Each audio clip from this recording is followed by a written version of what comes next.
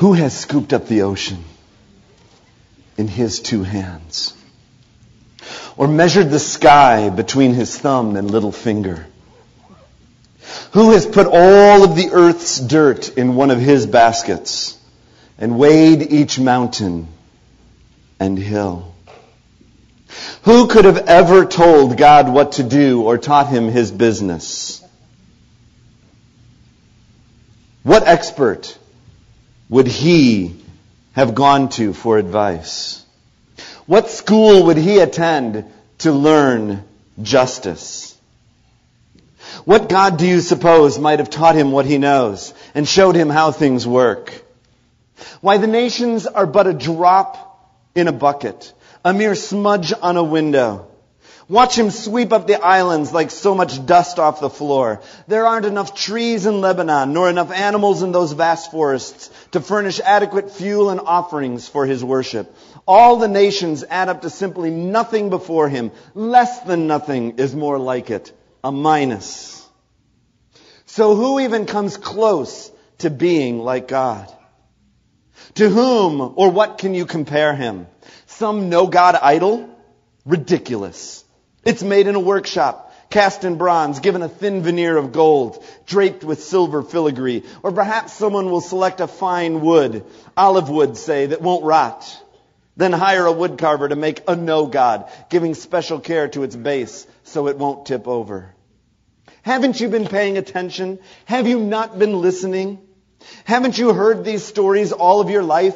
Don't you understand the foundation of all things? God sits high above the round ball of earth, and the people look to him like mere ants.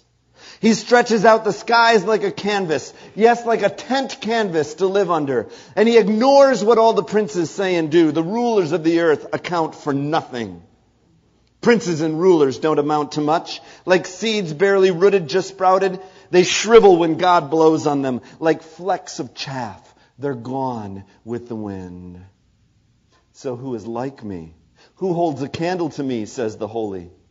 Look at the night skies. Who do you think made all of this? Who marches this army of stars out each night and counts them off and calls each by name? So magnificent, so powerful, and never overlooks a single one. So why would you ever complain, O Jacob, or whine, Israel, saying, God has lost track of me. He doesn't care what happens to me. Don't you know anything? Haven't you been listening? God doesn't come and go. God lasts. He's creator of all you can see or imagine, and he doesn't get tired out and doesn't even pause to catch his breath. And he knows everything inside and out. And he energizes those who get tired and gives fresh strength to dropouts. For even young people tire and drop out. Young folk in their prime stumble and fall. But those who wait upon God get fresh strength. They spread their wings and soar like eagles. They run and don't get tired. They walk and don't lag behind. This morning I have a simple and not particularly long word to bring to you this morning. But it's a word the Lord placed in my heart this week as I was seeking him about what to share with us this morning. And the word I heard was to share about waiting on God. And our key scripture for this morning, I just read for you out of the paraphrase, the Message, from Isaiah chapter 40, beginning in verse 12. But our key scripture is found at the end of that chapter, starting in verse 27. And it's typed for you in the top of your bulletin as well as here up on the screen. Why do you say, O Jacob, and complain, O Israel? My way is hidden from the Lord. My cause is disregarded by my God. Do you not know? Have you not heard? The Lord is the everlasting God, the creator of the ends of the earth. He will not grow tired or weary.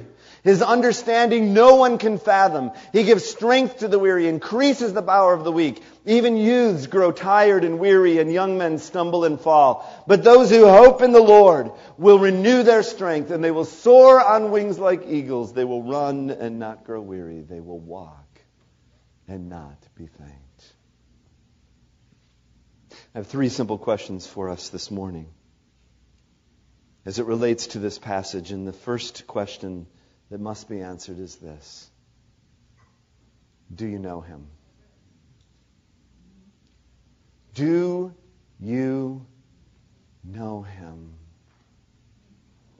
We just completed a series of messages on experiencing God, and in that we discovered that knowing God is much more than simply knowing about Him. It's actually having an encounter with the living God. To genuinely know Him. That's a lot of what the testimonies that we heard this morning were about. They're of people learning and beginning to actually truly know Him. Neil Anderson writes this. He says, if you want your faith in God to increase, you must increase your understanding of Him as the object of your faith. If you have little knowledge about God and His Word, you will have little faith. If you have great knowledge of God and His Word, you will have great faith. Faith cannot be pumped up by coaxing yourself. If only I can believe. If only I can believe. Any attempt to push yourself beyond what you know about God and His ways is to move from faith to presumption. You choose to believe God according to what you already know to be true from His Word. And the only way to increase your faith is to increase your knowledge of God, your faith object. That's why Paul wrote in Romans 10:17, faith comes by hearing, and hearing by the word of Christ. Well, you may say, that means there's a limit to our faith. Yes, there is a limit. But God isn't controlling it. You are. As the object of your faith, He is infinite. The only limit to your faith is your knowledge and understanding of God, which grows every time you read your Bible, memorize a new scripture verse, participate in a Bible study, meditate on a scriptural truth, hear a message from Him. Can you see the practical, tangible potential for your faith to grow as you endeavor to know God through His Word? It's boundless. I don't think there's a Christian alive who has lived up to his potential of faith. Furthermore, it's important to know that God is under no obligation to us. There is no way you can cleverly word a prayer so that God must act on your behalf. If God declares something to be true, you simply believe Him and live according to what is true. If God didn't say it, no amount of faith in the world will make it so. Believing doesn't make God's Word true. His Word is true, therefore I believe it. Do you know Him? The prophet Isaiah, speaking to the people of God, says, have you been paying attention? Have you been listening? Do you not know? He is everlasting. I'm telling you, this is one concept that's really hard to get your head around. I want you to imagine with me for a moment that you have a piece of paper that extends for all eternity from both directions. I mean, it extends infinitely. It just keeps going. An infinite piece of paper. Imagine, infinite piece of paper. And on that paper, I want you to draw a line about this long, 3 inches long. That's time. The paper is eternity. It says in Deuteronomy, there is no one like the God of Jeshurun who rides on the heavens to help you and on the clouds in His majesty. The eternal God is your refuge, and underneath are the everlasting arms.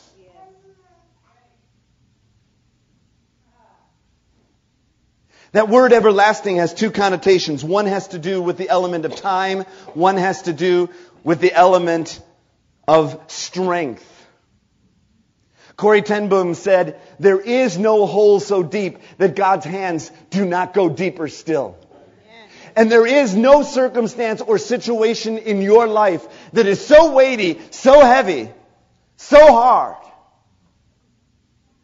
that God would get tired holding you up. I love what Eugene Peterson, how he paraphrased that. God lasts. He is everlasting. Everything else wears out, wears down. wears out. But not God. He lasts. He's everlasting. He is the Creator. To Him who is able to keep you from falling, Jude 24 and 25, and to present you before His glorious presence without fault and with great joy. To the only God, our Savior, be glory, majesty, power, and authority through Jesus Christ our Lord, before all ages, now and forevermore. Before, now, and forever. He is able to keep you from falling and to present you before His glorious presence without fault and with great joy. He is everlasting. He is the Creator. Oh man. Lift your eyes. Look to the heavens. Who created all of these? He who brings out the starry host one by one and calls them each by name because of His great power and great mighty strength. Not one of them is missing. As Paul writes in Colossians chapter 1, He is the image, speaking of Jesus, of the invisible God, the firstborn over all creation. For by Him all things were created, things in heaven and on earth, visible and invisible, whether thrones or powers or rulers or authorities. All things, say all things. All things were created by Him and for Him. He is before all things. And in Him all things hold together. All right. I got to help you picture this. I don't study it. I don't know much about it. But I love astronomy and the universe and the star. That stuff is just really cool to me. All right? Just on Friday, there was something I just heard in traveling, NPR, the Science Friday, and they were talking about, the galaxies and all that sort of stuff. And every time, that stuff interests me. All right, come here, Noah. Give me a hand. I'm going to have Noah give me a hand here. All right. Come on, bud. All right. I want you to imagine with me that we got a piece of paper here. All right? And on that piece of paper, I'm going to put a pinprick right over here. And that pinprick is going to represent the earth. Now, 5/8 of an inch away from that pinprick, that means, Noah, you're pretty much going to have to stand on my foot. All right? Okay. 5/8 of an inch away from that pinprick, we're going to put another even tinier prick. And that's going to represent the moon. All right? Now, I need you to walk over to about the middle of the stage, maybe just a little past the middle of the stage. Okay? Keep going. All right, we're going to go 19 feet, right about there. Whoop. That is where we're going to put a 2-inch hole. And that hole is going to represent the sun. Now, I need you to keep walking. Another 10 feet, so keep going to about, not quite to the edge of right about there. Whoop. Right there, we're going to put another tiny pinprick. That represents Mars. Now, Noah, what I'm going to need you to do is go up the stairs and out, and you're going to have to walk down a couple of blocks. No, not really. But to get to the next place that we need to go, to get there to Neptune, we'd have to go 600 feet from here to get just to Neptune. Now, I have a question for you. How far would we need to send Noah to get to the nearest star in our galaxy? How far would we have to send him to get to the nearest star? 1,000 feet? No, more than that. 20. We'd have to go to get to the nearest star. We'd have to put Noah, come here, bud. We're going to have to put Noah on a plane, pack his bags, put him on a plane, and we're going to send him 1,000 miles. So you get your choice. Do you want to go to Dallas, Texas, or Denver, Colorado? Where do you want to go? Colorado? He wants to go to Denver. All right, so he's going to go to Denver, Colorado. That's how far that we're going to have to send Noah to get to the nearest star in our galaxy. All right, now extra sermon points, if any of you kids can help me, because I need help. We're talking science stuff now, all right? It's a little outside of my usual, all right? How fast is the speed of light? How fast is the speed of light? Anybody tell me? What's the speed of light? What does speed of light travel? Shh. Children, please. Thank you, Suzanne. All right, any kids who didn't hear Suzanne? Anybody? All right, Peterson. No, more than that. Speed of light. How fast does the speed of light travel? Okay, Suzanne. 186,000 miles per second. So what that means is, if I were to shoot a bullet through Noah, which I would never do, if that bullet were traveling the speed of light, it would go around the earth and hit him 7 times before he ever hit the earth, if it took him 1 second to fall. 7 times. That's how fast the speed of light goes. All right. So at the speed of light, you can go sit. Thanks, bud. At the speed of light, you could travel from Los Angeles to New York in a fraction of a second. You'd pass the moon 1 3/16 seconds later. In 8 minutes, you would get to the sun. You would traverse 1 solar system in 11 hours, reach the nearest star on that piece of paper that we had that was over in Denver. In 4.3 years, you would arrive at the North Star in 400 years. You would cross our galaxy, the Milky Way, in 100,000 years. And it's estimated that outer space contains over 100 million galaxies like the Milky Way, each with billions of stars. In fact, how many of you like to go to the beach? You like a beach, you like sand, all right? If you gathered every grain of sand on the earth, from every beach, from everywhere, and brought it together and made one huge pile of sand, and then counted it, granule by granule, there are more stars and planets in the universe than there are grains of sand on the earth. Wow. Now, we have planted our flag 5/8 of an inch away, and we think we hold the scepter to rule the universe.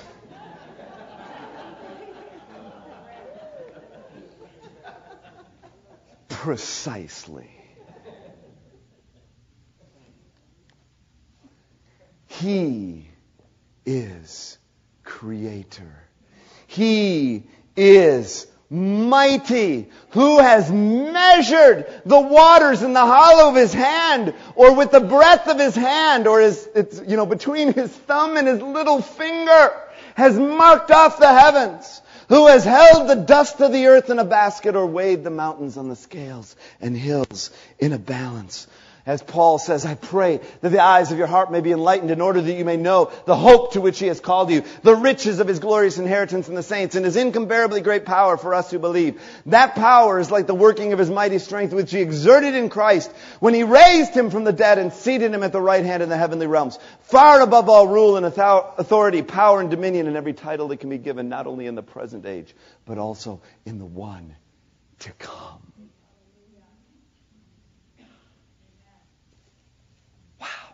The same power that raised Christ from the dead. There is no power greater than that power. And that power is at work in your life. And in your circumstance, in your situation. Right now. He is mighty. He is all-knowing. Do you know what? God has never been confused. He's never been perplexed. He's never been up all night wondering how to figure something out. Because He's all-knowing. Who has understood the mind of the Lord, or instructed Him as His counselor? Whom did the Lord consult to enlighten him? Who taught him the right way? Who was it that taught him knowledge, or showed him the path of understanding? And the answer is obvious: no one. As Paul writes in Corinthians, where is the wise man? Where is the scholar? Where is the philosopher of this age? Has God Has not God made foolish the wisdom of the world? For since in the wisdom of God, the world through its wisdom didn't know him, God was pleased through the foolishness of what was preached to save those who believe. For the foolishness of God is wiser than man's wisdom, and the weakness of God greater than man's strength.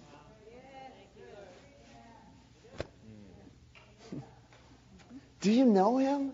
Do you know this everlasting God? Do you know this creator God? Do you know this mighty God? Do you know this all-knowing God? Do you know him? Truly know him. And if you do, then it raises the next question. It's a question that Pastor Steve put before us last week, and this really just resonated in my spirit and once again just sort of messed with my heart. And that question is this: do you trust him? Now, trust is different than believing. I can believe that this chair will hold me, but trusting is when I actually sit down in it. You've heard the story of the great tightrope walker Blondin. I've told it before, who hooked up a tightrope across Niagara Falls. Did incredible stuff. He, back and forth. He had the bar. He took a wheelbarrow and wheeled it back and forth across Niagara Falls with this empty wheelbarrow. Everybody saw the incredible stuff he'd done. So he said to the crowd, he said, "How many of you believe that I could cross this tightrope while pushing a man in this wheelbarrow?" Everybody had seen the incredible stuff that he'd done. They all said, "Yeah, we believe that you can do it." And then he pointed to a guy in the crowd and said, "Sir, would you please come on up and get into the wheelbarrow?" And Jeff said, That's trust. He's getting in the wheelbarrow.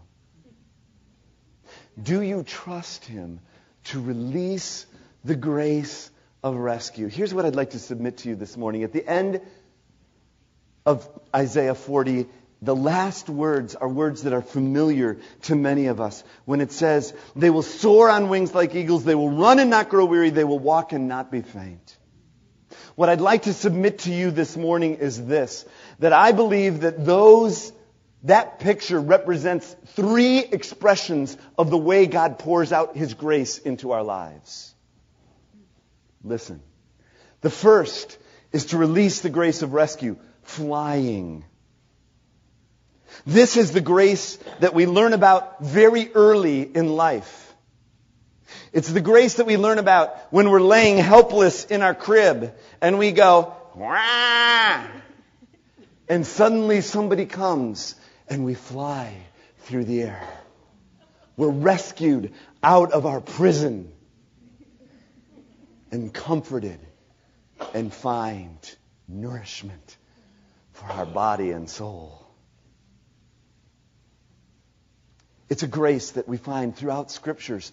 In Mark chapter 1, it says, "A man with leprosy came to him and begged him on his knees, 'If you're willing, you can make me clean.' Filled with compassion, Jesus reached out his hand and touched the man. 'I'm willing,' he said, 'be clean.' And immediately the leprosy left him and he was cured." This is the grace of rescue. It is the grace that comes when he lifts us up out of our circumstance. Listen to me carefully. Sometimes we become a little bit too old and a little bit too mature to ask for rescue. Well, I want you to know that there is no age date on rescue. God rescues his children whether they are infants or whether they are old. God loves to come and lift us up out of our circumstances. So ask him. Ask him. Never be ashamed to ask. Never be ashamed or afraid to ask. Those of you that are parents know, and some of you have gotten to the stage I have where with adult children, I found something out. You don't stop parenting when they're 18. In fact, that's just when the fun begins.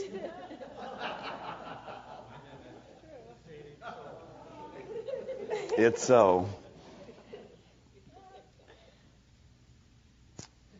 And when you pick up the phone and you hear the voice on the other line say, Daddy, come on.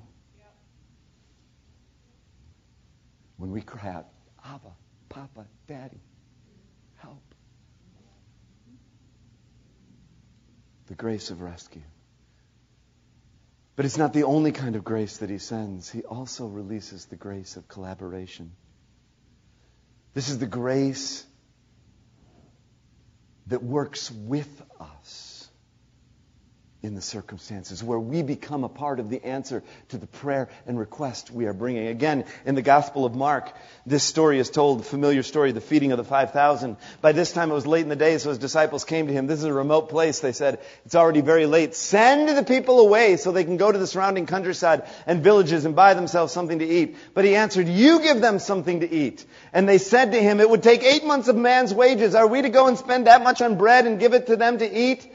How many loaves do you have? There's the key question. What do you have in your hands? Go and see. And when they found out, they said 5 and 2 fish. And then Jesus directed them to have all the people sit down in groups in the green grass. So they sat down in groups of hundreds and fifties, and taking the 5 loaves and the 2 fish, looking up to heaven, he gave thanks and broke the loaves. Then he gave them to his disciples and to set before the people. He also divided the 2 fish among them. And they all ate and were satisfied. And the disciples picked up leftovers, 12 basketfuls of broken pieces of bread and fish. The number of the men who had eaten was 5,000. They were hungry going in, and they got fed and leftovers. But here's the key to this picture. I want you to understand, when I look at this passage of Scripture, I don't see Jesus sort of sitting there and constantly, he's just multiplying. He's got this big mound of bread and fish, and the disciples come up and they take a basket and they go out and then they come back for more. No. I believe he broke it, put it in their hands, and as they distributed it, it multiplied in their hands. He wants to work with us. His grace comes to do with you what you cannot do alone. He'll do with you what you cannot do alone. Which brings us to our third. Releasing the grace of endurance to walk. This is the grace that the Apostle Paul speaks about in 2 Corinthians chapter 12. To keep me from becoming conceited because of these surpassingly great revelations, there was given me a thorn in my flesh, a messenger of Satan to torment me. 3 times I pleaded with the Lord to take it away from me, but he said to me, my grace is sufficient for you, for my power is made perfect in weakness. Therefore I will boast all the more gladly about my weaknesses, so that Christ's power may rest on me. That is why, for Christ's sake, I delight in weaknesses and insults and hardships and persecutions and difficulties, for when I'm weak, then I am strong. Now, we don't know what Paul's affliction was. Because it's sort of a blank script, people sort of end up writing on it what they choose. And down through the ages, different people have speculated. And perhaps it says more about them than it does about him, but, some, I think, view it as a spouse. Or maybe a parishioner. Or maybe, a boss or a coworker or somebody. Maybe it was his eyesight. There is at least some historical sense that perhaps he was struggling with his eyesight. We don't know. But whatever it was, God brought to him the grace to continue to walk and endure. Because the fact is this: he will be with you in what cannot be altered. You and I and each of us will at some point in our lives face situations that cannot be altered. You lose a spouse, or you may lose a job, or some situation that's just totally outside. And there's nothing that you can do to reverse that. But know that right in the midst of that, God is with you in what cannot be altered. And His grace will help you to keep walking. To keep walking. You might not be running anymore. You might not be flying. But there is grace to keep walking.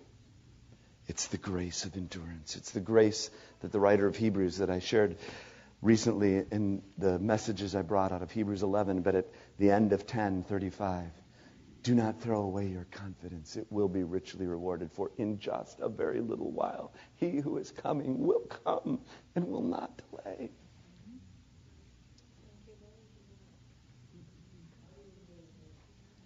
Don't lose heart.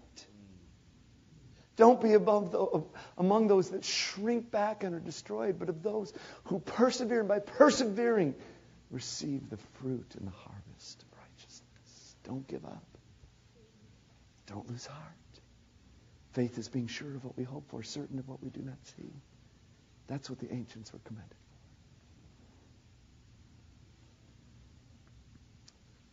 So here's my question to you as we close this morning, and that is, will you wait on him? And I've constructed that sentence quite specifically. The question is not simply, will you wait for him, but will you wait on him?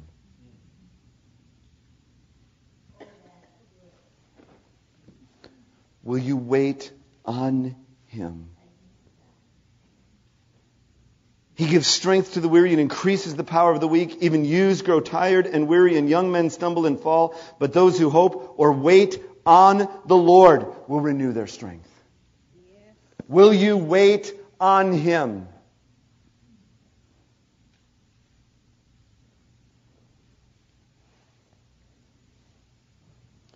The famous words of John Milton, who one of the greatest poets of all time, one of my favorite sonnets of his, I've mentioned this before, is the sonnet that he wrote when he was going blind, and he's arguing with God and he's talking to God about how wrong it would be for him to go blind and how much that would cut off the gift that God had given him and how difficult and all of that.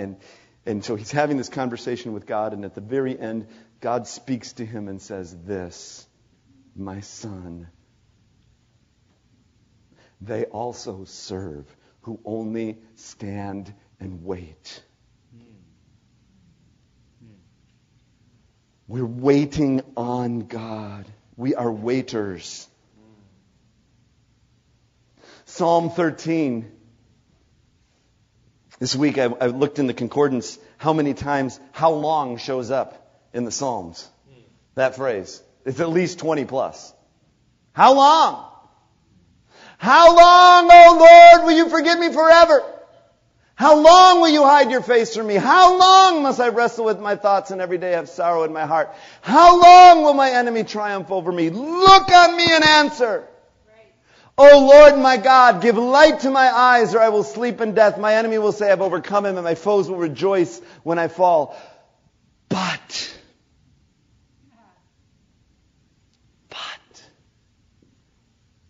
I trust in your unfailing love. My heart rejoices in your salvation. I will sing to the Lord, for he has been good to me. How long? If you've ever been in God's waiting room, you know he's got a big waiting room, and sometimes that big clock ticks really slowly. But God is faithful, and you can trust him for the grace of rescue to lift you out of your circumstances, the grace of collaboration, doing with you what you cannot do alone, and the grace